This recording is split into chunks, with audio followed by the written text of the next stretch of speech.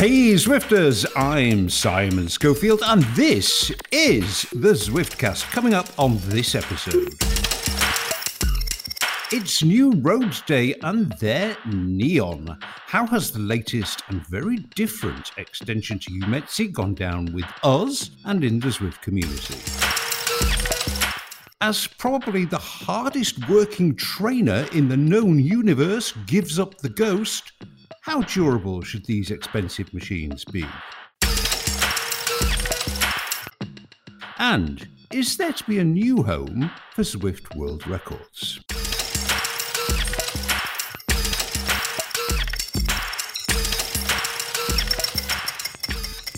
Well, wearing their darkest shades and striving to fight off the motion sickness of all those curves are my companion de route, the usual crew. One Shane Miller, a.k.a. GP Llama, and the one and only Nathan Guerra, a.k.a. the Gorilla. Welcome both. G'day, Shane.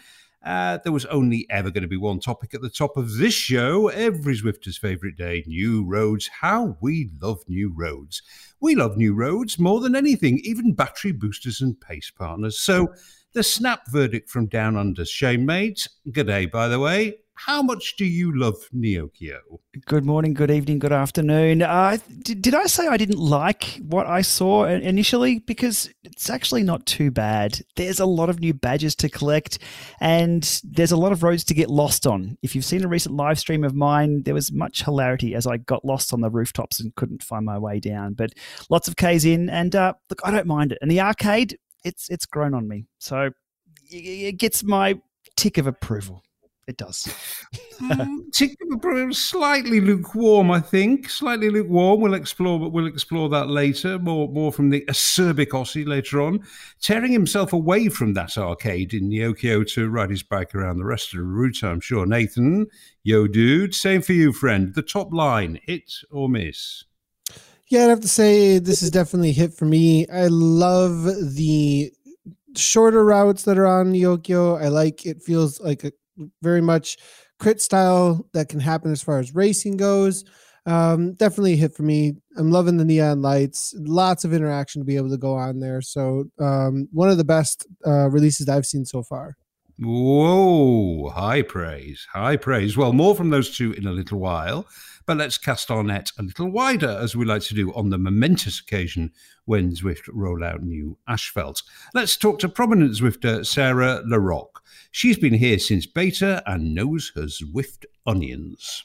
Welcome, Sarah. Thank you so much, Simon. Glad to be here. What do you think of it? Well, I spent the weekend going through all of the route badges, trying to attack all the roads from both directions and very much trying to catch everything the first, second, and third time through. And I'm sure for several weeks to come, I'm going to be catching more details that Zwift snuck into a fantastic world. And looking at the performance, the transitions between Umetzi and Neokyo, and really trying to put it through its paces in a limited amount of time. And, well, it comes as no surprise, I'm sure, to anybody who's interacted with me that I have complicated opinions, but on balance, they are very positive. Well, that's why we asked you on. We like complicated opinions.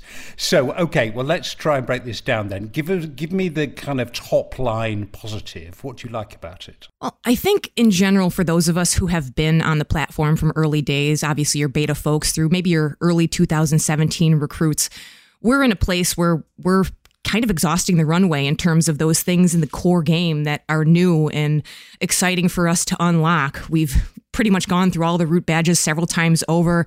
We haven't seen new levels for a couple of years. And in terms of, things like our long form challenges, I won't throw salt in the wound for the Tron bike. I will leave that to Shane and Nathan, but we haven't seen new challenges added in the last couple of years. So I think Zwift realizes that we do face some staleness. So I think adding in McCurry Islands as a whole, but Neokyo is a necessary and a very intelligent strategy to keep things fresh for us. And I can see, as much as we want to see more entering into the 2020 era in terms of graphics, I think Zwift is doing the best with what they can with the game engine. I see a lot more depth, detail, creativity, trying to look at the different angles, looking at everything that's in there, even the roads, the dimpling, the little potholes, oil spots, faded lane lines. It's much different than some of the repeating patterns that we've seen in some of the more legacy worlds. And I will give credit that there's just so much creativity here. The arcade is extremely fun. And like I said, you're going to go through these worlds and see things brand new, even if it's your 5th, 6th, 7th time through some of these roads. So I think they've done a great job in terms of making something fun and different.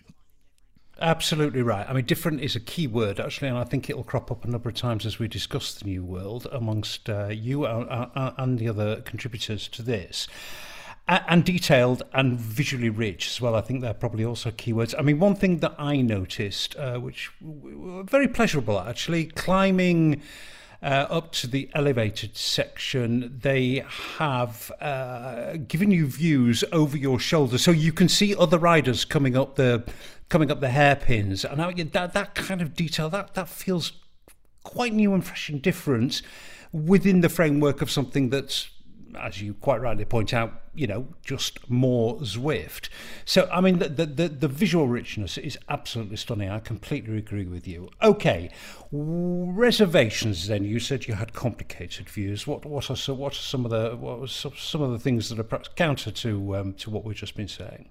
I think one of the things that stands out is the futuristic element. And to be clear, the futuristic element is futuristic in a way that is realistic. So you can kind of see that this could exist somewhere, but it might not be appealing in terms of a matter of taste. Now, I don't think this is going to suffer the same fate as New York City, where I just don't think the translucent roads landed with people. In fact, to your point about the railways and the rooftops, I remember thinking when I first rode on those routes that this is what New York City should have been.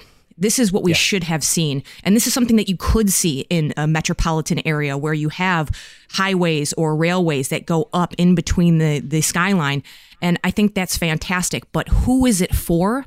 And I think many of us are coming from outdoor riding first and have moved into Zwift to augment indoor training and to do it in a fun and social way.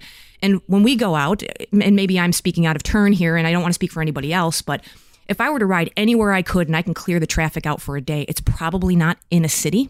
It's probably somewhere with open views and mountains and nature, right? So that's just my matter of taste. But I also know that there's a demographic of folks that are very bullish on the gamification and want more fantasy and more power-ups and special effects. So maybe this is for them. I think it remains to be seen when the novelty wears off, where that demographic lands in terms of daily riding. And I think the other piece is just performance, just throwing a couple of my files through Zwiftalizer, and I know that Shane came up with some similar results on one of his live streams, is I'm seeing a frame rate drop. And I usually am pinned at about 60 frames per second, and I can clearly see that I'm about 8 to 12 frames lower. I don't notice it to the eye, but it is interesting to see that kind of lag on a pretty well-equipped system at 4K. So that might change as some of the population goes down. I'm not sure, but just something that stood out. Yeah, no, I mean, it's definitely a point that is hammered home by, shall I say, the slightly nerdier end of the Zwift universe. I do think most people don't care about frame rate, but the fact is that some people do, and some people spend a whole lot of money to get the absolute best possible experience, and that map in particular does kind of let itself down on frame rate a bit. As you say, I'm sure it's something I know it's something they're aware of. And I'm sure they will try to address that in the future. I think your point also about, if I can simplify that point, I think it is we ride bikes because we love being outside, and Watopia kind of replicates that outside feeling, that sun in your face, wind in your hair kind of feeling, which the city doesn't. Having said that, let me ask you to consider this one, Sarah. It's very, very, very different. And if Zwift is to continue to offer something which is going to appeal to people who might want to be using it, 5-6 days a week in the wintertime, then the visual canvas needs to be wide. I agree. And I can see even from my own use, I'm not a person who hangs out in New York City really ever, to be perfectly honest, but I can see wanting to dip into Neokyo for something like a high intensity interval session. It's flat, it's fast. The scenery really matches in terms of energy and production with your energy in terms of a workout. I think races will be fantastic. I can imagine Nathan commentating on a race in a very exciting area. So it does give you the variety that you're looking for. Is everybody going to be landing there every single time they ride? Absolutely not. But I do think that the variety is key to keeping us kind of fresh on the platform. Yeah, I agree. Now, I'm going to raise this as a point of discussion with you, however, about racing and by extension group riding on in Neokyo, there are so many curves and twists and turns that I can, in a big group of 100 rendered riders, that's hard to say, you are going to get something close to motion sickness, I think. Yeah, that's an interesting point. I also thought to the extent that until we have a few weeks on this expansion, it's going to be tough for any type of strategy as well. We've all known some of these routes inside out and backwards. We know every way to take every corner and the exact power we need to replicate in order to make a move, make a break. And in something like Neokyo, it's going to take us a while to get our bearings and understand those curves. And I'm curious to see how the pack dynamics will play out in this new expansion, because it's uncharted territory for all of us. Yeah, absolutely agree. Final question, Sarah. How do you think you will use this map? I mean, I've got a slightly, I don't know, maybe it's not an unusual view, but having ridden it a couple of times, do you know what? I think I might use this on my I really don't want to ride hard days. I'm not going to tag myself onto a group ride that's a bit faster than is comfortable and thrash my guts out. I'm going to ride around, probably on my own. Well, you're never on your own in Zwift, but, not in an organised group ride. And I'm just going to enjoy the immense visual richness of it. I'm not going to push myself very hard. It'd be like a rest day ride for me. Can you see that chiming with more than just me? No, I agree entirely. I think that many of us who are looking to do kind of that easy ride, Kickr Cadence is a very popular pace partner, partially because you get a high return on investment for your speed. You can tack on a lot of mileage for kind of a lower endurance effort for many of us.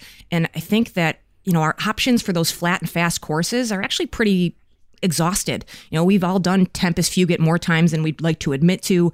London.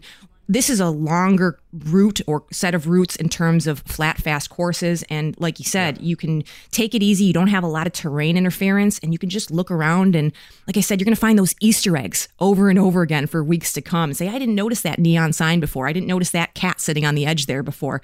So I think it's great for that type of use case. Yeah, completely agree. Absolutely agree. Well, I think that's a very astute and interesting assessment of the new roads. Thank you very much indeed for that, Sarah, and we hope to hear from you again. I appreciate it. Thanks so much, Simon. Right on!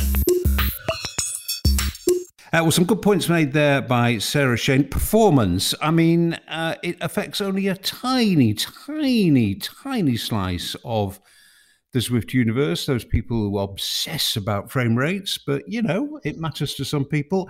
And I don't think we've seen, at least I've not taken part yet, in any really big group rides on Neokyo.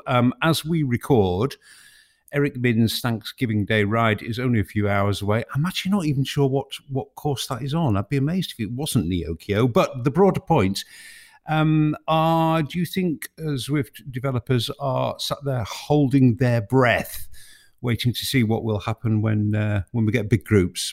Yeah, look, hold on to your potatoes, everybody. They're going to struggle.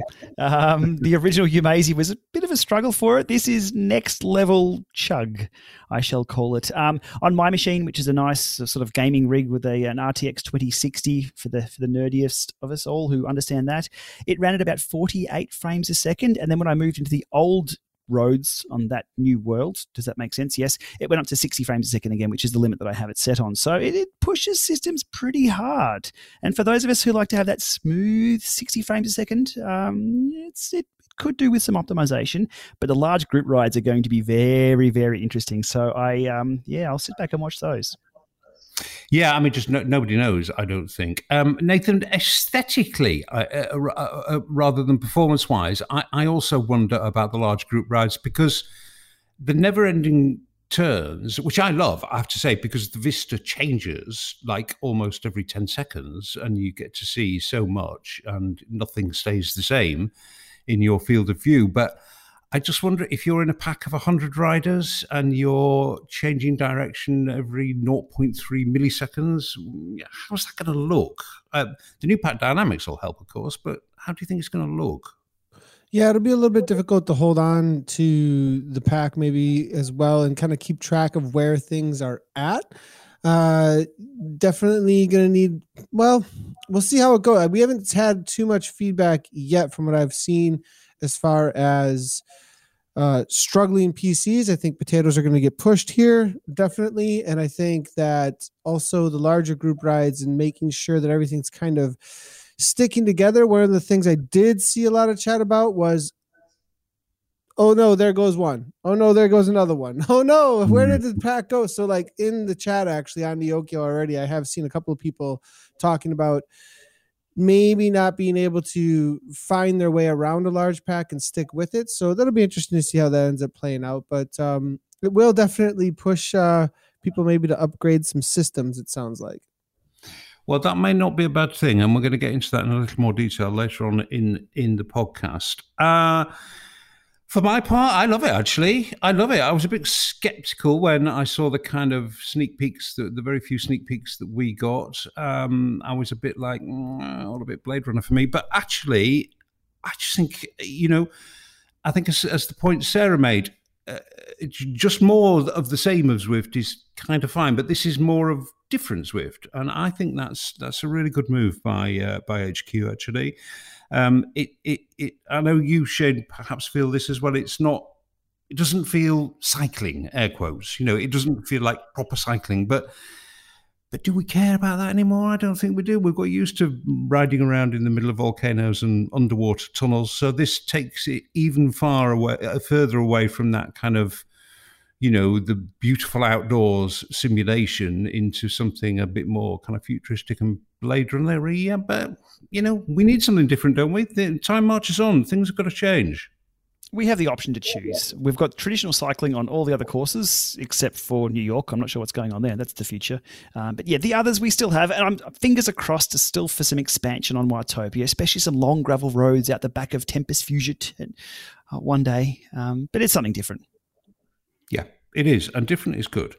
Well, as is traditional, we love tradition here on the Zwiftcast. As is traditional on these occasions, we go live to almost the farthest reaches of Northern California and the global headquarters of the Zwift Insider Empire to speak to the numero uno, Eric Schlange.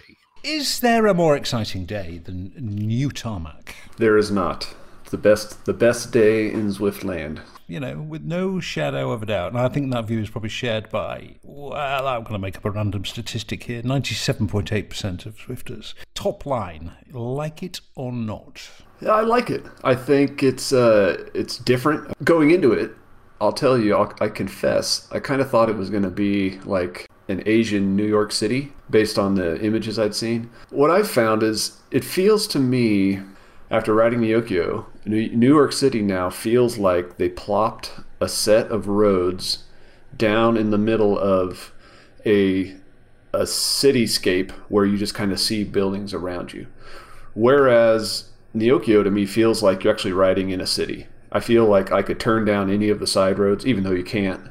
But it's like it's a fully developed city and you're just riding through it. Well, I'm going to give you an instant aphorism here because I completely agree with all of that. Neokyo succeeds where New York failed.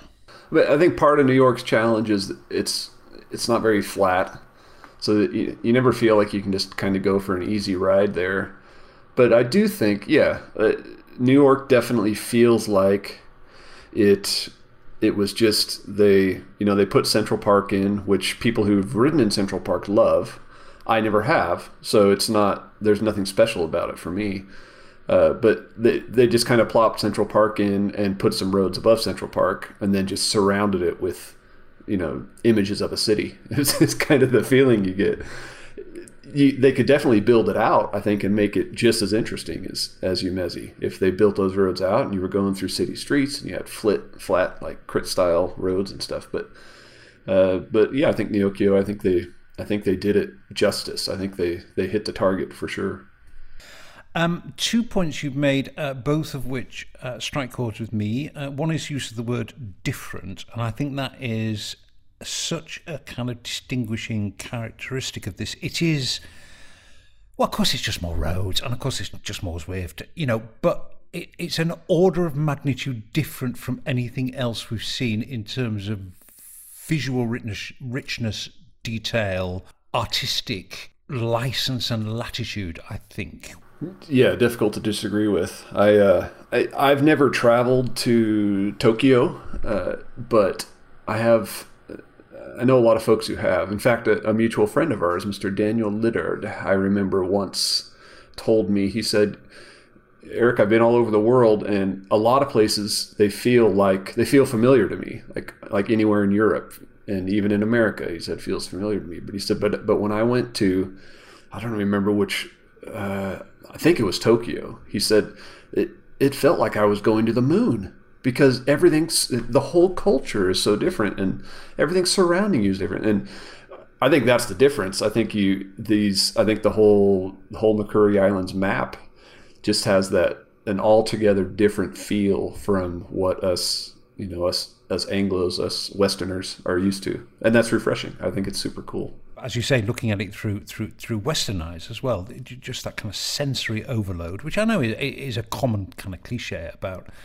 Far Eastern cities, some in South Korea, they're the same, I think. But yeah, very, very different, and kudos to them for having the courage to do that, I think. Now, on to usability. I feel this will be my go-to route, as you would say, for an easy day. Okay, which feels a bit kind of discordant because there's nothing easy on the eye about it. But because it's kind of so flat and because there's so much to look at and so much visual distraction, on those days where I just want to get on and ride and I don't want to be with a group and I don't want to be chasing wheels and I don't want to be kidding myself, I'm pretty sure this is where I'll go. Yeah, I don't see why not. I think the whole Makuri Islands map is a pretty good kind of a secondary map. If Zwift was going to enable another one for all time next to Watopia, I wouldn't mind it being Makuri Islands now. Because you've got some nice flat routes, you've got lots of segments in there. If they add some pace partners, which I know they're planning on doing in other worlds at some point soon, that'd make it even better. Just hop in. I know you've got a special place in your heart for formerly the artist formerly known as Coco, and if she was to show up, I don't think we'd ever get Simon out of Neokyo. If you could choose, final question, if you could choose the very next extension, which world, and I'm going to give you only going to give you a choice of two, which world would you like to see the next one to be extended? Watopia or Japan, I'm going to say.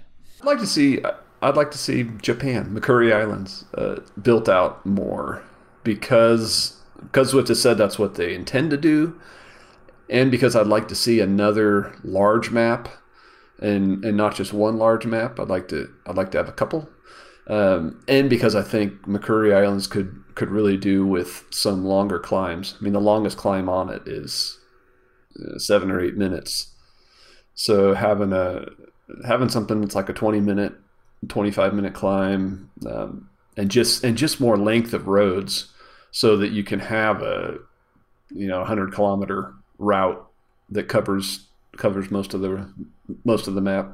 I'd like to see both of those, just to kind of get it to the point where it feels like it really is a fully developed map. Like, I feel like London could be considered a fully developed map.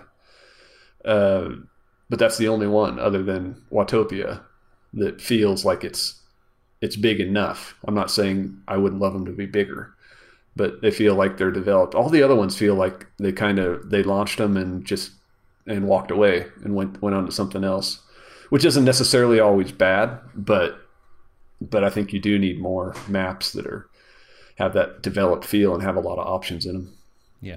Could we be more Zwiftery? They released the biggest, no, maybe not the biggest, but the most ambitious, most visually spectacular, most crazy extension forever, and we're like, okay, fine, what's next? It's the world we live in, Simon. I blame the environmental influences. Yeah. Quite right, too. Okay, well, lovely to hear your views on it, Eric. Always much respected, and lots of people pay attention to them, and quite rightly. Thank you very much for now. We will hear from you on another matter entirely later in the podcast. Thanks for now, Eric. Sounds good. Right on! Okay, well, do you know what, fellas? I think with those two highly informed opinions, what we've said already, I think we've pretty much got this one covered, haven't we? Nathan, probably worth just a quick chat. I know we've skirted around it a little, but a quick chat. A good racing course, do you think? I do think it's going to be a good racing course. I think it's got some sharp, punchy little climbs. I think we can get really creative with it. I'm really looking forward to how we're going to be using a lot of these turns. There's just a lot of options, it seems like, when it comes to all the different courses. Picking up a couple of route badges now already and seeing these very short, punchy courses, it's going to open up a lot of options for the racing community, which I'm really excited about. Yeah. We're all very upbeat about it, and quite rightly, I think. Shane, I don't think any of us have quite been graceful enough to give kudos to the artists. I mean, there is hundreds of hours, maybe thousands of hours gone into producing this much detail, I think.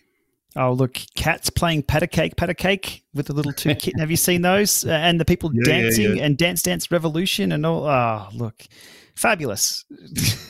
Actually, they're interesting things. But there is a ton of detail. It's not just what you see at the face value. If you change camera angles, some of the shop detail is there too. So the shops go deep into the buildings. They're not just sort of one JPEG, I guess, to put it in simple terms, on plastered on the front of a building. The buildings are 3D. And yeah, the arcade, if you jump into the arcade and use camera mode, I think it's 7 or 8 to go really high up and then 0 to move around like a drone, you can see some of the detail they've put in there. Lots of references to Scotty the Squirrel.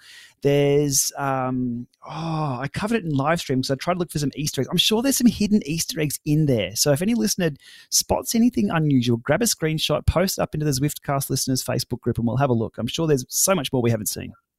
Yeah, no, it is. I mean, discovery has been quite a watchword from the Zwift team for a while now, actually, and I think this course really is about discovery. There are a couple of little kind of surprise views that I saw. I think I referred to one of them in the chat with Sarah, which were terrific. I mean, just the amount of sophisticated thinking and really hard detailed work that's gone into producing some of that stuff is very laudable. Well done, Zwift artist. Your finest work, I think, without a shadow of a doubt.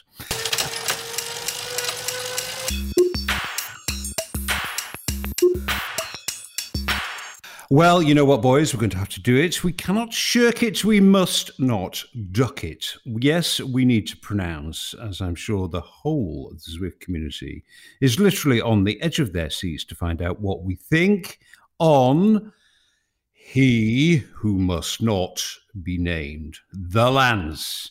Hey, gang, what the heck is Zwift? Well, late to the party, the great polarizer seems to have discovered our little game. For the fun of it, because he loves cycling, or because it's a great promotional tool for Lance and his various business interests? Well, perhaps a mixture of all of those. Whatever the reasons, and we'll not be hearing them anytime soon from him, I don't think, the Lance now leads a regular weekly ride, which we must assume is at the very least assisted by, if not actively endorsed, by Zwift HQ. And it's popular. The first one attracted thousands, and if they continue, I'm pretty sure they'll grow and grow and grow. So, what are we to make of it? Reluctant though I am to raise the great Lance debate, because he's so tired, there's nothing new to say. It is probably right that we do share our opinions on his kind of serious arrival on Zwift. So, here we go. This is what I think. You know what? I think it's fine. Life moves on. Lance has reinvented himself. I like his Tour de France podcast. I think it offers real, genuine insights. Yes, he did some bad stuff, very bad stuff, but in the context of what other bad stuff that other bad people did in a bad time for cycling, then maybe he was badder. But the whole thing, with very few exceptions, was just bad at that point. Often elite sports people are not really very nice people, if you know what I mean. Perhaps you can't be nice and be the best in a punishingly tough sport. So come on board, Lance, is my view. This is not an all is forgiven, but it is a recognition of that what he did needs placing in context, and that it was a long time ago, and everyone must be capable of redemption, or at least be given the opportunity of redemption. So that's me. It might be controversial. Who knows? Almost anything that anybody ever says about Lance is controversial. Shane, where are you standing on this one? Look, can I just go on record that I've never tested positive for joining a Lance ride on Zwift? And no, it's at about 3 a.m., I think, my time, and no topical cream could be rubbed into me hard as getting me up that early in the morning. Actually, that's probably a bad way of saying it, but you know what I mean. Amp Human is not involved in this at all. I'm just going to try and drop other Lance sponsors in there at the same time. I've forgotten them all because I ignore them.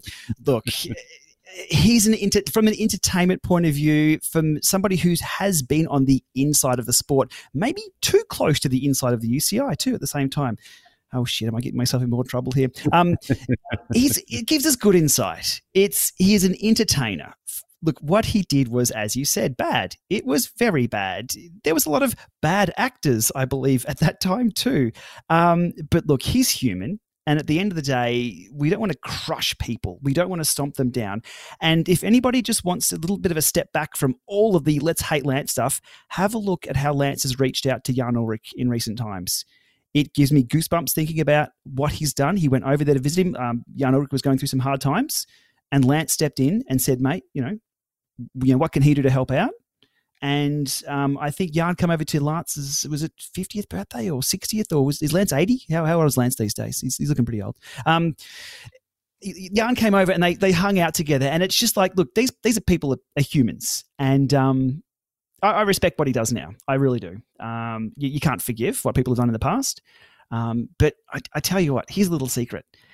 His 2003 tour pretty much got me on a bike. I was watching this superhuman, this superstar get talked up in the media. And look, I'm not going to be hated on for doing that, because everybody was responsible for celebrating that at the time. And that got me into cycling. It's why I'm sitting here today. So I'm happy for that. And to see the guy who sort of implanted that legacy on my life, that's pretty cool. He's still around. He's still riding bikes. A lot of people who have been discarded by the sport never come back. They'll go away. They'll do another profession, and that's it. That's the history. But he's still hanging around. Thick skin, very, very thick skin. You either love him or you hate him, but you can't deny those group rides are bloody popular. They are huge, really huge. Yeah. So. Yeah, look, and that's that's the Lance effect, isn't it, Shane? As you make an excellent point. Not only you, but he is responsible for getting an awful lot of people onto bikes and into cycling, and certainly popularizing the sport in America, where it always struggled for profile. So yeah, he did do bad things, but I'm quite pleased to hear you. I think pretty much sharing my view that yes, he was bad, but things move on. And Nathan. I'm going to put you down. I'm going to predict you as a believer in redemption. Yeah, definitely. Using whatever platform that we have for affecting good in the world should happen. If Lance can turn what was bad into some sort of good, that's great.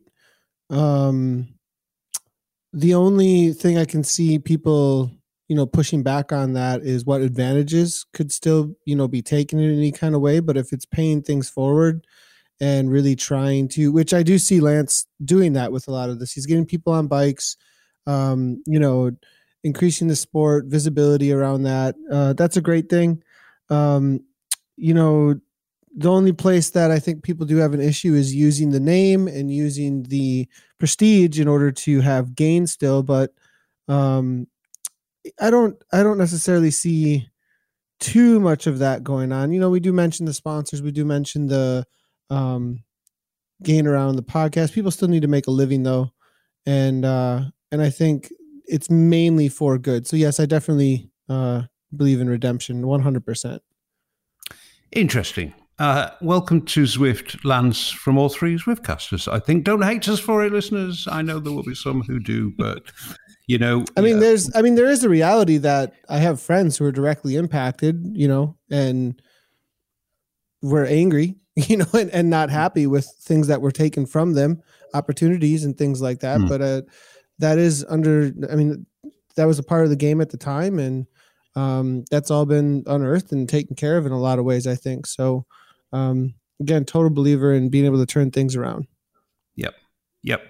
Okay, that's that. Let's please, let's not have a debate in Zwiftcast listeners about it. It will be, even in that most civilized and intelligent of forums, I'm sure it would descend quickly. But, he's here now. He's in Zwift, and I think it's probably only right that those three tell you what we think about that. Right on! Okay, well, let's press on, and we've got a cornucopia of tech tales to catch up on. Not all tech, some a mixture of art and tech, which I'm going to call for PD3 or Pack Dynamics 3, now rolled out to all worlds on Zwift.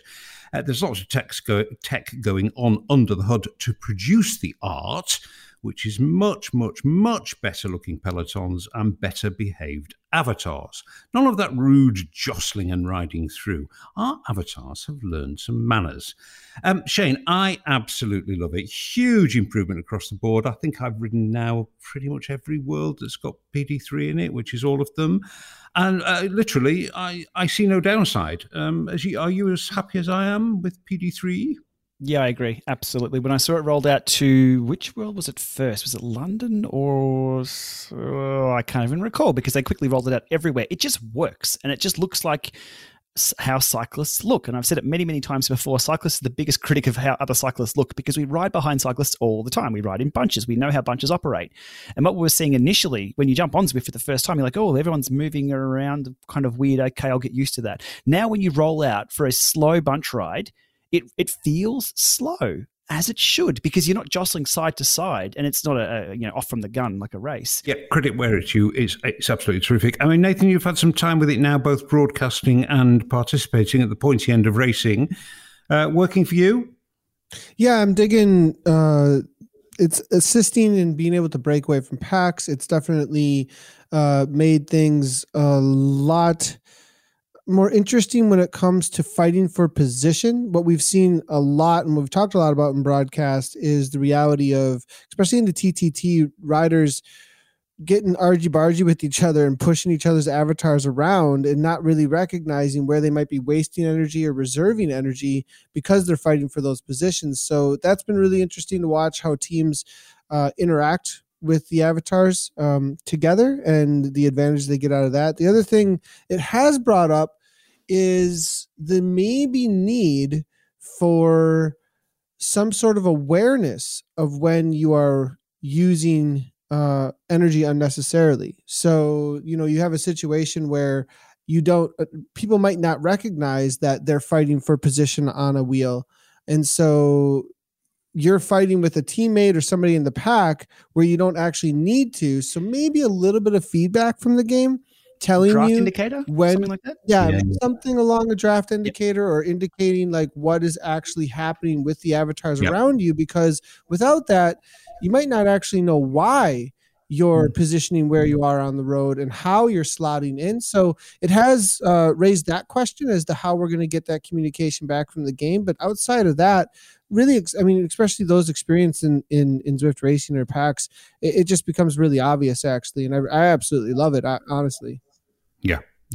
No, well, let's not open up the draft indicator thing because we'll save that for another discussion. But can you imagine PD3 and a draft indicator? Yeah, it would be fantastic. Okay, let's move on. Now, a moment of silent reflection and respect for a fallen comrade and a faithful servant. The hardest working trainer in the whole of Zwift has passed away. A moment.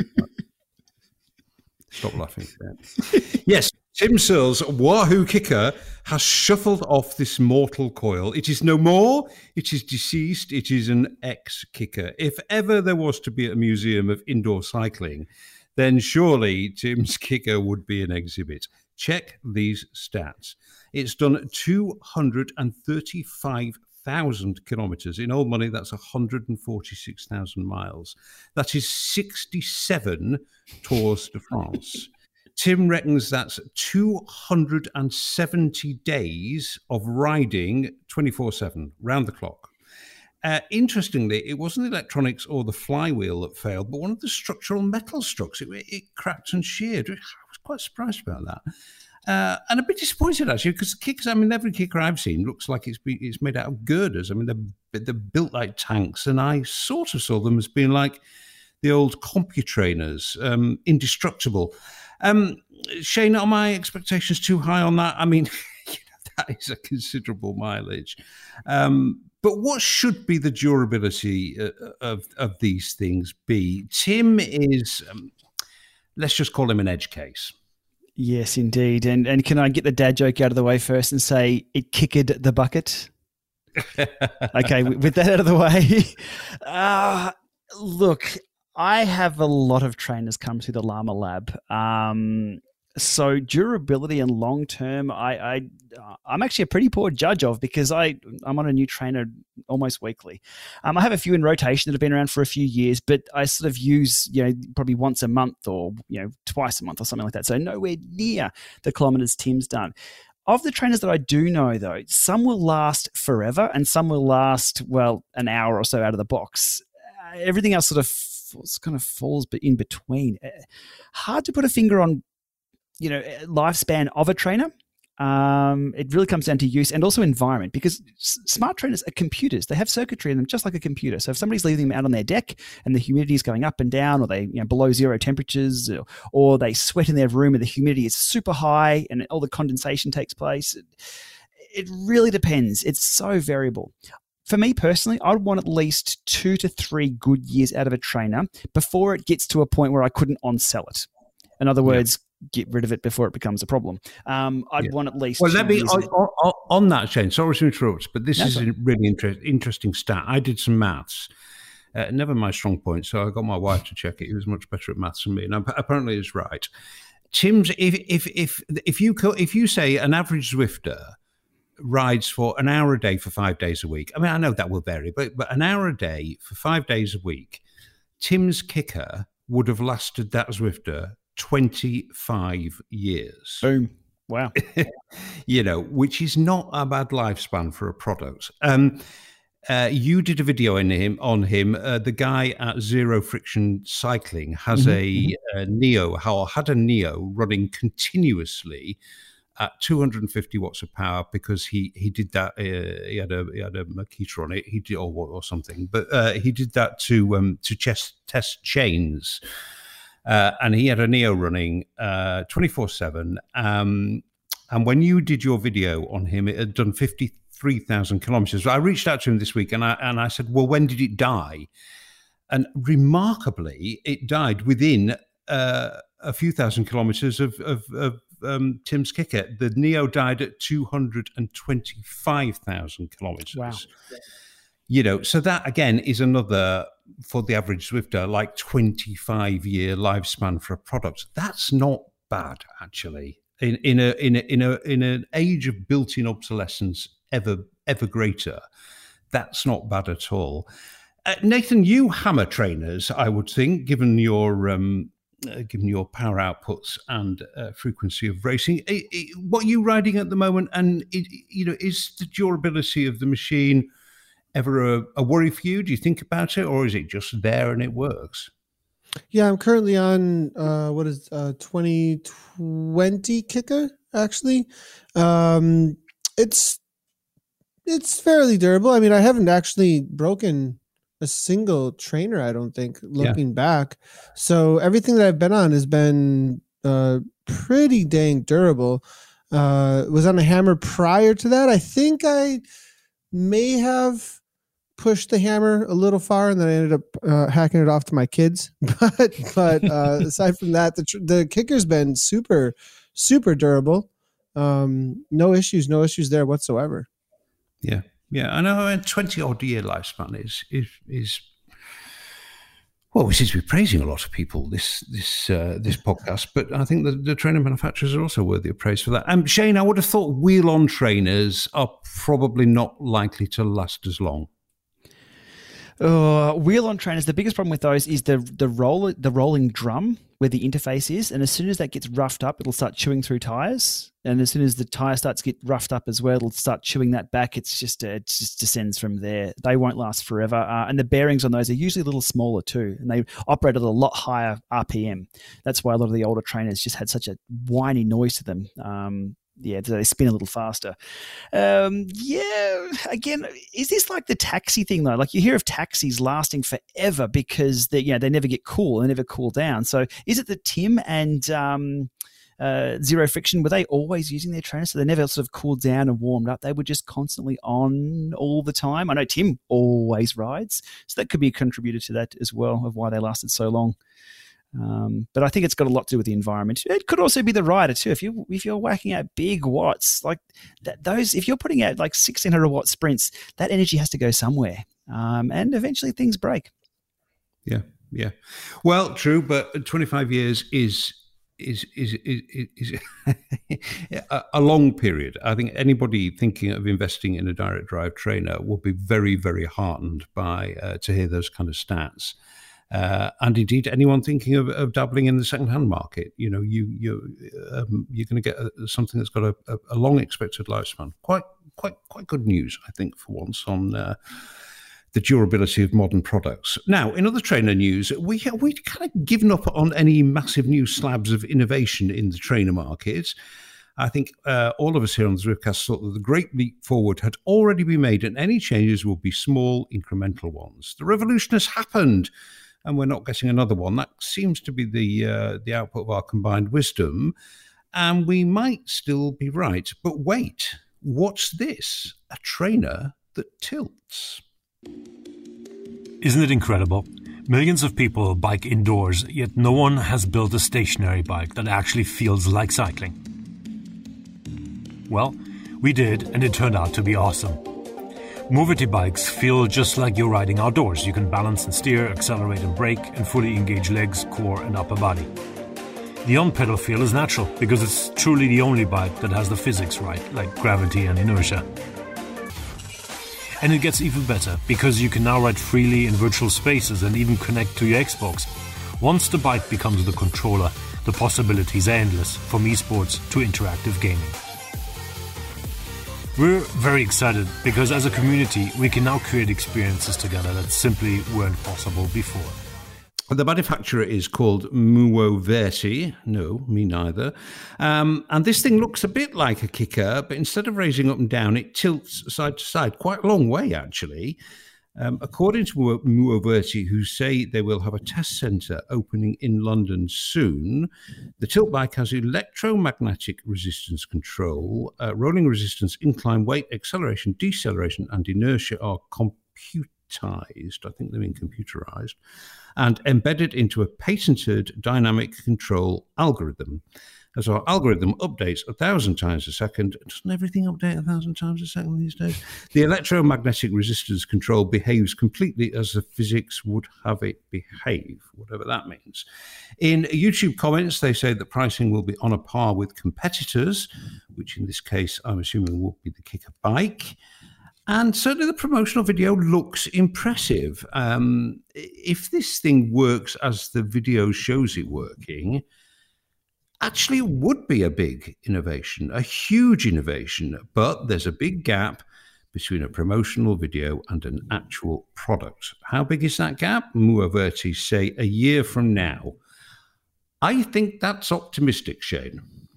Yeah, look, I poked the bear by calling them the IQ squared of indoor trainer bikes, and they didn't like that very much at all. But hey, they went pretty hard on the media. I was part of the pre-release media stuff saying, oh, here, talk about this, this, and this, and this.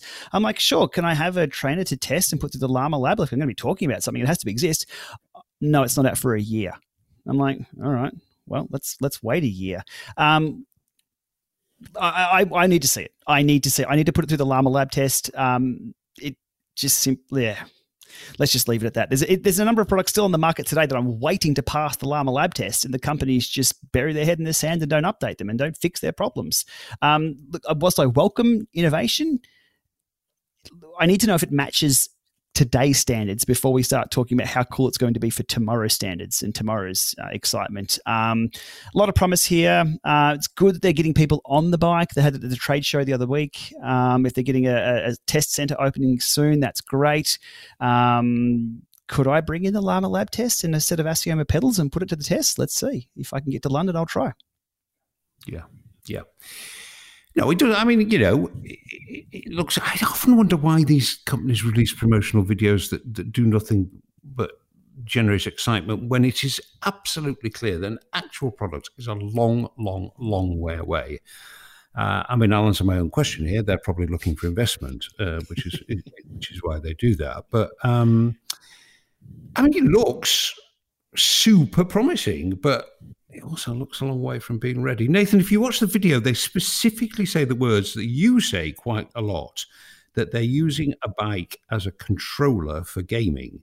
I mean, if they get that right, then this really is potentially revolutionary. Yeah, and what I thought was really interesting is that they were using a couple of different games, actually. I did see Zwift was in there. Yeah. I saw Descenders was in there as well, which is actually a game early on in Zwift release that I know the developer, actually. He was a part of the Mixer crew a little bit. We were doing promotion for Descenders actually early on with its release over on Mixer for Microsoft for a while. And, really interesting there that they're connecting there and able to control that game through the bike. So, this will add to the steering element. The element of being able to control your avatar with power-ups and actual controllers on the handlebars seemed really kind of cool. So there's a lot of options here. How it integrates into the Zwift world is a whole nother question, the interfaces and how they'll be used. But if there's some customization that can happen here, that'll be pretty cool. I do see the tilting perhaps being a little bit more aimed though at the Descenders type game or something along those lines, where on Zwift I do feel like it's more lanes a little bit more, or maybe some of the controls would be used a little bit more for the steering there, but definitely a lot of cool options here that I'd love to see introduced into Zwift and racing on Zwift, actually. Well, if it became a thing, I think what it would do would be encourage the development of different types of games that utilized its advantages, and maybe Zwift would start doing more if you had a bike that did like different stuff, like this looks like it might. But I think it's a long way off. I think it's a long way off. We will watch with great interest, as I'm sure the Zwift hardware people and Wahoo and Tax Garmin are also going to be watching with great interest. Okay, last little bit of tech stuff, and this is going to come up again and again and again over the winter as the news slowly percolates the Zwift community, and it's sure to provoke a reaction. And now the details, if people are interested, are over on the Zwift forum, but in short, if you have a PC running Windows 7 or 8, then towards the end of this year, beginning of next, Zwift will no longer work on that machine. The same applies to older versions of iOS, Mac OS, and Android. Some of the machines with these operating systems will be able to be upgraded for free to newer operating systems, but some potatoes won't. That means a new computer or tablet. Shane, the technical term for this is deprecation, and it happens a lot. Why? Why do companies stop people owning hardware being able to use their products? Once a potato gets too old, it's very expensive to support. And every time something new comes along and innovative, such as a tilting bike that needs some kind of Bluetooth 5 or something like that, then if they still support these older potatoes or the older hardware and software, they have to go back and just test that against all these other builds. And look, if you add up all the combinations of operating system builds plus hardware plus operating systems, you'll be into the hundreds of thousands of combinations of hardware that could run Zwift. It's insane. And a lot of the problems will be weighted down the back end because there's no developer attention to that. There's no, like, the forefront is always the current model. Now, speaking specifically on Windows 7, mainstream support for Windows 7 ended in January 2015. Extended support, if you were to pay for extended support or have corporate support for that ended in January 14th, 2020. So if Zwift today, right now, still supports Zwift on Windows 7, that's even longer than Microsoft will support Windows 7. And if the manufacturer can't support the operating system, there's no way an application developer such as Zwift can be held responsible to support that operating system and their platform running on it. It's just a bit of a mess. But I believe, look, it's a long time since support for Windows 7 ended, and most systems that can run Windows 7 can at least upgrade to Windows 10 for free. Look, this is the price of progress. And at the end of the day, I don't want to push people towards the Apple TV if they're a PC or a Mac person, but for less than $200 in anybody's currency, you can get Apple TV 4K Gen 2 that will just run Zwift fine, so much better than any Windows 7 machine that won't run Windows 10 anyway. So there's many technical details of why, but it's just the compatibility. The potatoes hold back everybody else. So throw out your potatoes, don't hold everybody else back, let them do their thing. The same with every other company, including Microsoft, who've ended support for it. And the future looks bright. Yep. Nathan, controversial analogy coming up here. A bit like COVID vaccines, these measures just make the world a better place for everyone, not just those who are nudged, persuaded, or plain old forced into upgrading, but all Zwifters, because it thins out the potatoes. It's a potato cull. This is a good thing. Yeah, you need me to respond on the on the measures of COVID vaccine. That's a whole nother topic that I don't know if we want to dive into, but open that one up. The thinning out of potatoes and the ability to upgrade everybody's graphics is a good thing. That's just going to be a great thing, and not having to manage all of these outdated PCs and their operating systems is just going to keep the updates coming faster. The QA team is going to have less to do. And because of that, we are going to end up with a smoother running game. A lot of times we have these releases and we wonder why things weren't caught, or this game is crashing here, and you get all these reports coming in. Sometimes that's just because there's some outmoded realities happening with a lot of these machines. And so the upgrade, this is only going to be good for everybody across the board, I think, really. Yeah. We have a monthly, twice monthly call with Zwift, the three of us and a couple of other people for just, it's a very good forum, actually. That they tell us a little bit about things that are coming up, and we give feedback both from ourselves and from the community. And on this call last week, I think, Shane, you mentioned, we ganged up on them, actually. I think, Shane, you mentioned the old days where on the Zwift website, you could, for people who just cannot be bothered with tech and specs and operating system, for those people for whom that world is a complete mystery and a world in which they have zero interest, Zwift used to do PCs. They used to do computers. This is a good computer that will run Zwift. This is a computer that will run Zwift a bit better.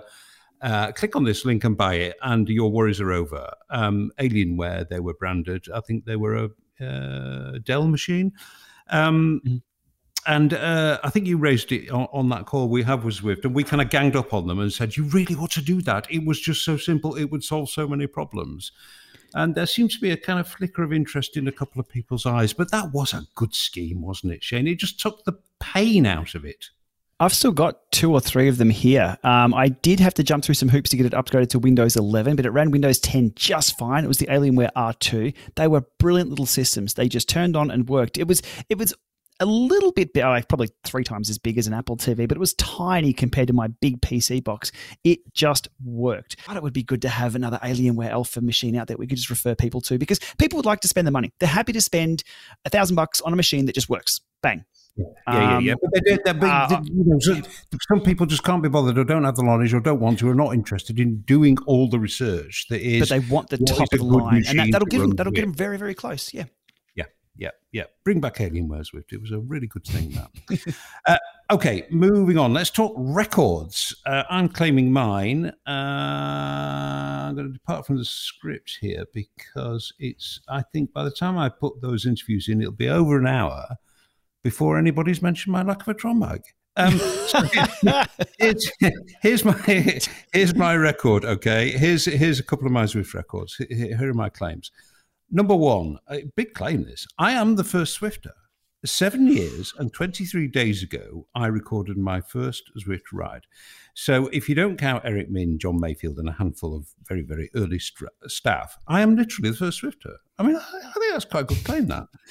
This also makes me the longest-serving Zwifter without a trom bag. So that's 2 records in one for me. But do you know what? They are a bit muddy, those records. I don't think the trom bag record is really a recognised record, and I'm not even sure that the longest-serving non-staff Zwifter is a proper record either. However, salvation may be at hand. Our good friend Eric Schlange has floated an idea that perhaps Zwift Insider could be the home of world records on Zwift. A little like the London Times was the newspaper of record, but for a digital age. I asked Eric for a bit more detail on that. Well, welcome back to Eric Schlange. Eric, what have you done? But you have agreed to be the register, the chronicle, the reference point for these things. You thought this one through, dude. I mean, you're going to have a sitting judgment on you. It's the craziest good idea I've had this month. I think it's a great idea, and I think someone needs to do it. And I would love for it to live on Zwift Insider because I think that'd be super interesting content. But I haven't committed. I haven't started building it out, anything like that. The extent of my commitment is I put that post up on Zwift Riders and asked for people to comment. And that was a great bunch of comments, of course. Possibly it's something that Zwift should be doing themselves, but I don't see that happening anytime soon. It's quite some undertaking, isn't it? It is, and one thing I'm considering is if I'm going to take this on, I think I might set up a team. Get 5 people who are willing to be in a group where I can, if someone submits a record, I would just have a form they can fill out. Hey, do you think you got a record? Here's the form. Fill out all the fields, and then someone on the team picks it up, and they know they have the checklist that they have to go through to verify it or not. I certainly don't want to be the one-man arbiter of all world records at Zwift. I have no desire to have that kind of authority. I don't know. It might happen. I'm the one-man arbiter of Zwift Strava segments now, and I certainly wasn't looking for that either. I think it's a needed service. I mean, the whole idea came from Amanda Coker, who she's an avid Zwifter, leads a group ride on Thursday mornings, and she had just set the 24-hour women's world record outdoors, and we were joking with her that she needs to go for the 24-hour record on Zwift. And then the question was, well, what's the 24-hour record on Zwift? And no one knows. You're the guy to do it, Eric. You will have the full support of the Zwiftcast. I will count on your support. You can be the chair of the board, the verification board. I'm busy. Oh, you're busy. I'm very, very busy, mate. Very busy at the moment. Very, very busy. It's an excellent idea. The very best of luck with it. Thanks, Eric. Nice to talk to you, of course, all right, see you always. Well, one contender for Eric's record books could well be Chad Tavernia. You remember Chad from a Zwiftcast a bit back. He completed an imperial century outside with no saddle. He accepted a challenge from the Zwiftcast to then do it inside. And blow me down, he's done it.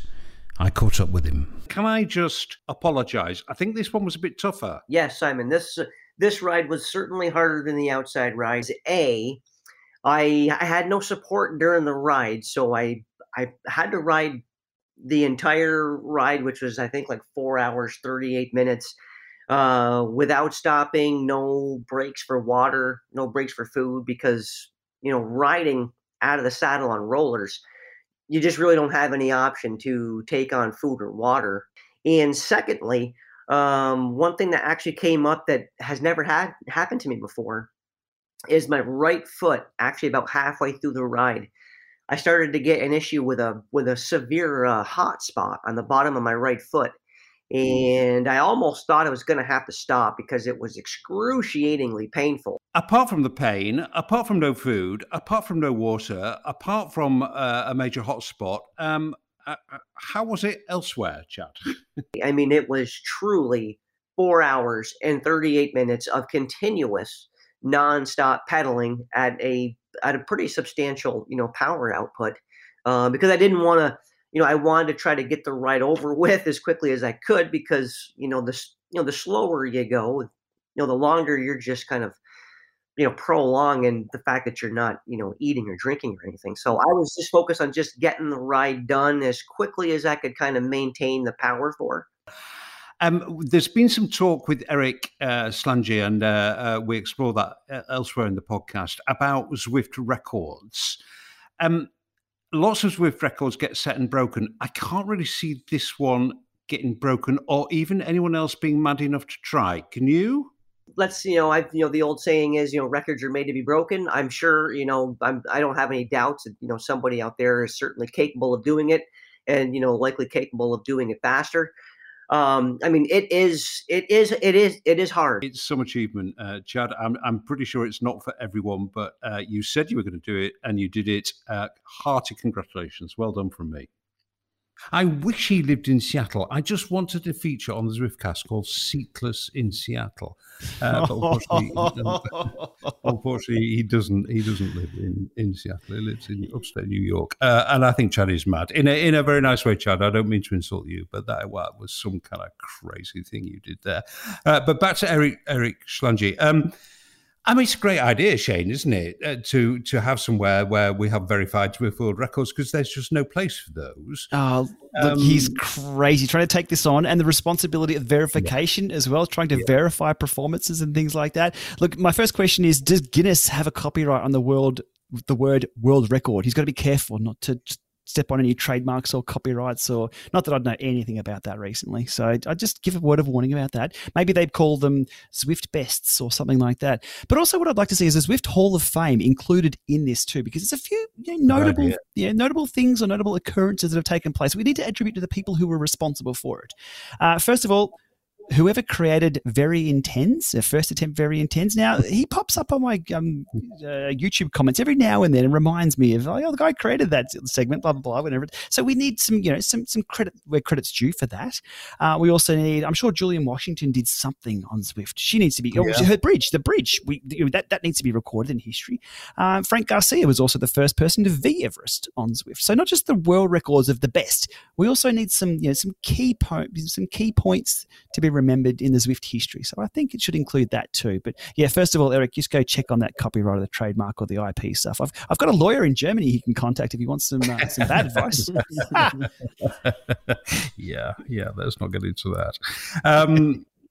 But that Hall of Fame idea is great. Actually, Nathan, maybe in the much vaunted metaverse, we'll have a small part of the metaverse where you walk into the Zwift Hall of Fame and you meet Julian Washington and you meet Nathan Guerra, because I think we could conjure up a record for you.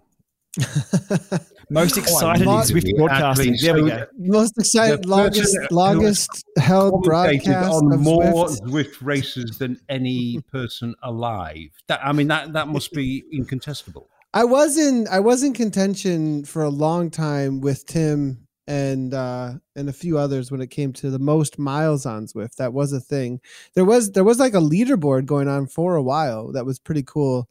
Things like that, like people who have held that record, people who are in contention for that would be kind of cool. That's going to be blown out of the water at this point, I think. But yeah, that'd be kind of fun. A Hall of Fame area that you could kind of walk into.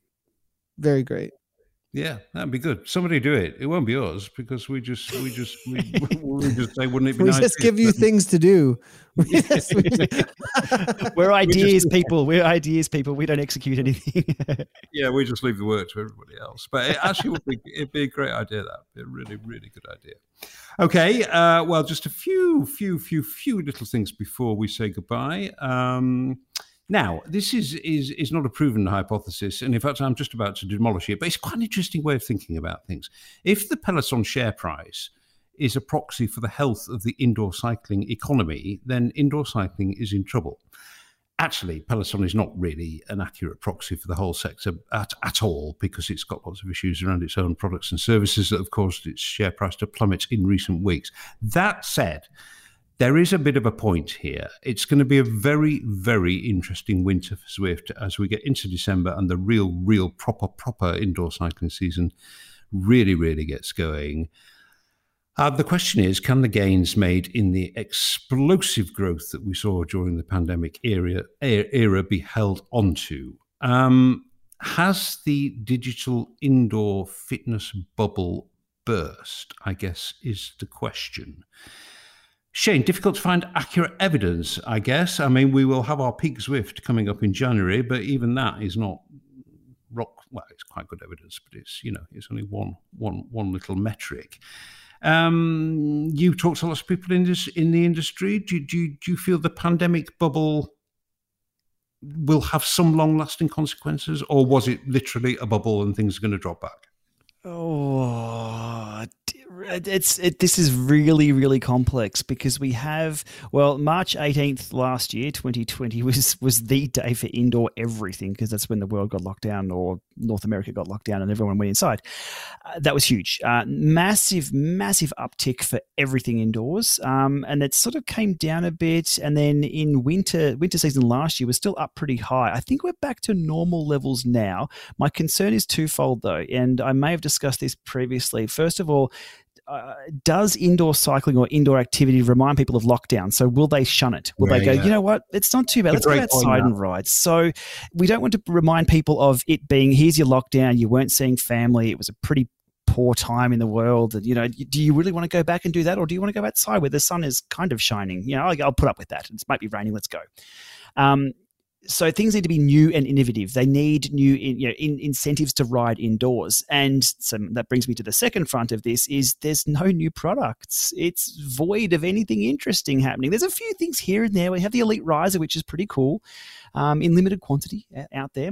But we have no new trainers. We're not seeing like the third generation trainers. We're not seeing these new smart bikes come along, that has to be the go-to. We're not seeing these new Alienware Alpha systems that everyone should upgrade to and get better graphics. There's just nothing to incentivize people. I'm somebody who loves new toys and new tech. And if I've got a new power meter, I'll go out and ride for 3 hours for 5 days in a row. I love it. I need something new to look at or think about. We need that excitement. Is Zwift in a position to do that with software? They have with this new Neokyo. That's kind of cool, but they need to keep that ball rolling. They need to get that incentive there for people to look at something new, something fresh. We just haven't seen that on the hardware front. Peloton-wise, I don't keep a track of what Peloton do for obvious reasons. It's not really my cup of tea. If they're not innovating, if they're doing the same thing over and over again, it's going to get a bit stale after a while. So I still think they are a good proxy, though, for the whole sector, because that's what the general population are doing. I'd have to say Zwift's success can be slightly attributed to Peloton's success. Big in North America. Zwift also big in North America. It's the hardcore, Peloton, I guess, which is Zwift. It's the cyclists' Peloton. It's still very interesting to see. Trends.google.com is very interesting to have a look. But it's not, Zwift just aren't in this boat. It's everyone. So even if you're an emerging platform, there's a few of those around that have been emerging for quite some time. They'll also be sort of getting plateauing or going down. Not sure. I've got my little user tracker on Zwift, and I'm seeing it bounce up around. We've seen maximum Zwift users around just nudging about 28,000 concurrent online. That's of a Tuesday night, I believe, UK time. The line is trending upwards over the last few months, though. Where it touches, though, will we get to? Was it 48,000 we saw? 47? What was peak Zwift last year? I'm not sure it'll be that big. I mean, the key thing for me is how many of the newbies have they held on to? Yeah. And it's definitely been a bubble, though. There has been a bubble. But is there are people hung over from that bubble? I hope not. Yeah. If not, there's going to be a lot of cheap trainers out there. Get a bargain. Yeah. I mean, us three are a bit guilty, I think, of seeing things through only our own eyes, and we just want constant change and innovation because we've been on the platform a long time. But Nathan, I still see plenty of anecdotal evidence of growth of people discovering Zwift for the first time. At least in my world, I mean, there was somebody I'm a member of a couple of cycling clubs here in Leeds, and there are still people we've seen this Zwift thing. I quite fancy that. What do I need to get started? You know, I'm still seeing anecdotal evidence like that. Are you? You know, do you think there's growth left? Yeah, and I do think that the type of user is different than the Peloton user, and that'll be why the Zwift market sticks a little bit more. I just think that the needs the needs and the wants of the user that's on Zwift, and also their capability of jumping on, is just a little bit different than the Peloton user. And the investment that goes into getting on Zwift, once you're on, you kind of have this whole setup. So I just think that with that, the energy that goes into it, the thinking that goes into it, just keeps the users on there. And I do think that on the other side of that, there is, okay, do we have a bike that just is plug it in and go? So that there's an opportunity for growth. But right now, I do think that a lot of the people who have invested in having a Zwift setup will stay because of how you invest in a Zwift setup. Yeah. We know that story, don't we? Get on with the hardware, Zwift. I know they're trying their best. Okay, I've not seen this yet. Change of subject. I haven't seen this yet because I'm moving house at the moment, listeners. 20-some years we've been in this house, the family house, quite a big emotional wrench to leave it. But apart from the big emotional wrench, I've had 25 years of crap to sort through and decide what is keeping and what is going. And I'd just like to give listeners the results of my 25-year-long experiment in hoarding things that come into the category of it might come in handy one day. Can I tell you, listeners, after a 25-year-long experiment, the answer to that is it hardly ever does come in handy one day, which means I've had an awful lot of stuff to throw away. But anyway, that's the reason I haven't seen the GCN documentary on our great friend Rachel Elliott, but I'm told it's absolutely excellent. I mean, Rachel is the most amazing story. We've chronicled it very, very closely here on the Zwiftcast. For those tiny number of people who don't know Rachel's story, she made an incredible comeback to cycling after a stroke that almost killed her while she was Zwifting. Shane, I think you have seen this film, and I mean, I've seen the trailer. It looks terrific. Yeah, it's over on GCN Plus, which should be available worldwide. It was available here in Australia, so I saw that pop up, and I know quite a few of those people who were involved in the documentary. So I sort of had a bit more of an insight into the story. But look, go and watch it. Rachel is an amazing person. She has an amazing support network too. It's a good human story. It's not just about bikes. It's just about how she dealt with that.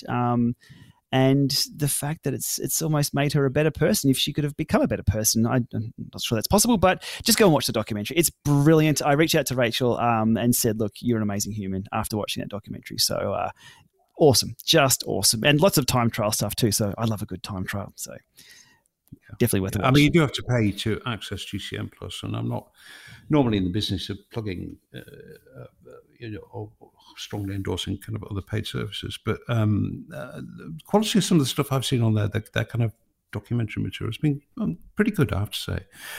And Rachel is a great friend of ours, so maybe I don't know if there's a free trial, do that and watch the film. Who knows? That's not a recommendation because I just don't know how it works. I've been too busy with. I just brought it up, and GCN Plus came right up on YouTube. So yeah. Cool. Okay, so there's a way of watching it. Try and watch it. Okay, quick wrap up. I mean, we sort of covered this, but I just think it's worth mentioning in passing just before we go. December within the next couple of days, and 0 big moves from any of the so-called competitors to Zwift. Apart from one, RGT had a kind of relaunch last week. They moved away from their laudable in many ways, but very confusing double app model to one single app and an optional companion, just like Zwift. That was never going to be an easy transition for them. Lots and lots of scope for further confusion there, which did follow, actually. There were a lot of very confused people around. Brave decision that by RGT, Shane, but I dipped in and out just to see how many people were on, and the numbers there are still woefully small. I mean, there's just a tiny number of people on what actually is not a bad platform. It was an interesting move by their technology. I think they were ahead of their time with what they were doing with the model, because that did allow them to have the screen and the app separate, or the control separate. That allowed them to do in the cloud processing of the graphics. So they would not have a potato problem at all. People with any phone could use this at full screen as long as you had decent internet connection. So I think they were probably 5 to 10 years ahead of their time moving towards that architecture. I think the people have spoken though with like, look, let's just get an app that works for us, please. We're used to loading an app, clicking it, making it work, interacting without having to load a separate phone. So there was brilliance, but the usability became the problem. Other news, did we see that Full Gas is now owned by Iron Man? Yes, I noticed that. Yeah, very interesting. That's a huge move, I think. Nothing changes on the platform for Full Gas, locally produced here out of Melbourne by Mike and the crew, doing great things. I believe that conflicts again with Roovy, who I think had Iron Man for a while there. So just a few shufflings there in the indoor space. Very interesting. But good to see Full Gas, a very popular platform, get the funding of the giant Iron Man Corp. Yeah. No, I did see that. I kind of dismissed it because it's just not my world. That's all triathlete business. That's all for the sockless. And I just, not part of my world. So it didn't have a big impact on me. But it's a reasonably significant move, as you say. Actually, Iron Man, pretty wealthy operation, I think. Well, they should be, given the amount they charge for people to do those things. Nathan, nothing from Frank Garcia and Cade, despite some promises. Nothing from Niels and Veloton, or whatever it's called at the moment. That seems to be the eternal vaporware. Wahoo have System with no vowels. Obviously, but that's not really a Zwift. I mean, it looks quite interesting, but it's not really a Zwift alternative. Looks to me, again, like the big Z is not going to be terribly troubled by fighting off anyone coming up fast on the rails this winter. Not that we can see, that's for sure. Yeah. As far as any competitors go, it does seem like the space is pretty much dominated at this point. I do see a couple of the esports teams, dabbling around in a couple of the other platforms here and there. I do see some posts on social media and things. And competition it's cool to see. But at the same time, I don't really see those platforms or those series really taking off at the moment in any kind of way, in a way that's competitive. And the reality of the way that we've mentioned many a times the way that WTRL has kind of taken the esports community by storm in a lot of ways. And I mean, this is just a mainstay of virtual racing now at this point, I think, then where people are, what do we do next? Okay, where's the next race? It's going to be coming down the pipeline from WTRL. So with the Zwift Racing League, really well established, as far as in that scene, from what I watch, I don't see anybody competing whatsoever right now. No, me neither. The way is clear, Zwift, for you to have a good winter, I think. So we will watch, as we always do, with great interest. Okay, that's it, boys. Nathan, do you want to tell the listeners you've been stricken by the terrible virus? Yeah, well, it's been I spent about a solid 2 weeks on the couch and now slowly recovering. So I was hoping to be racing strong on Zwift right now, but I think just going to slowly jump back into fitness as, had COVID for a little bit, but definitely on the recovery path now. So I appreciate all the support. There's been lots of it in the community, lots of people reaching out. So I appreciate that very much. So. Well, sorry to hear you got stricken, and I hope you recover as rapidly as I know you will, because you're a very fit, strong person. So I'm sure you'll be bouncing back quickly. Shane, what news from Oz before we go? The sun is slowly starting to shine, so a lot of outdoor riding, a lot of power meters coming through at the moment. Quite a few different vendors in the market either upgrading or changing a few things around with their power meters, so any excuse to get out for a ride. And the magpies have stopped, so no longer death from above, but the snakes have started. And I had one rear up at me. I was riding along, I had the camera off, I'm like, this is just not even a gravel road. And then I look at this stick that turned around, and it's like looking at me with its head in the air. I'm like, sticks don't do that. that's not a stick. Oh, shit. And off I went. And then I had to spin around because I'm like, that's good Instagram material. So I went and I gave it a bit of hell to get some Instagram shots of it. Beautiful little snake. I believe they call them the common brown snake, which is the second deadliest snake in the world. Well, I think they call it the king brown. But I had to dodge one of those the other day. But looking forward to more of those. Yeah, they're a bit of fun. So death from below now. I think you've just exposed yourself to the possibility of some comments there, Shane. I can see the headline. A famous Aussie cyclist dies by snake bite after trying to grab picture for Insta. Someone stop the Garmin. As long as I get the data in, I'm happy. Get a camera with a big zoom lens on it. That would be mine in those circumstances. But no, lots of riding coming up, both indoors and out. And I believe, I get a hint of a few extra things coming up on Zwift? There's a Badge Hunter series coming up. And in January, we'll see the tour of Watopia or Tour of Zwift, one of those two that are always we also have championships. We have the qualifiers coming up this weekend. We also have ZRL playoffs the following weekend, actually, for those who are going to Premier Division and the champions of ZRL. So lots happening in the next 2 weekends, actually, when it comes to the esports world. Yep. Cool. They're all streamed too, so I'll keep an eye on those. And I will be logging on. I'll be jumping on my new Kickr bike. I bought myself a new Kickr bike. First ride on it today. It tilts. It goes uphill, Simon. Yeah, I know. Well, do you know, funnily enough, I was wondering if I put it on its max setting, Shane, 20%, do you think I'll get to the Tron bike any faster? But that wouldn't require me. What's a watts? You can even put that on 0% trainer difficulty. What's a watts? You still have to keep pushing those pedals. You got to earn that Tron bike.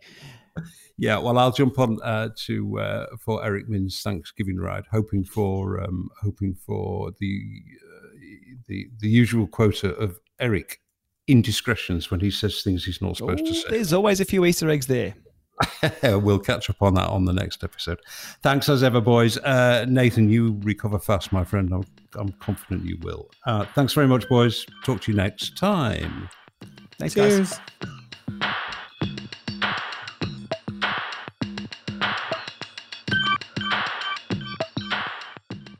And once more, I'd just like to remind listeners that whilst we are supported by Zwift, and we are very grateful for that support, we are the ones who decide what goes in the Zwiftcast, not Zwift. Thanks for listening. See you next time.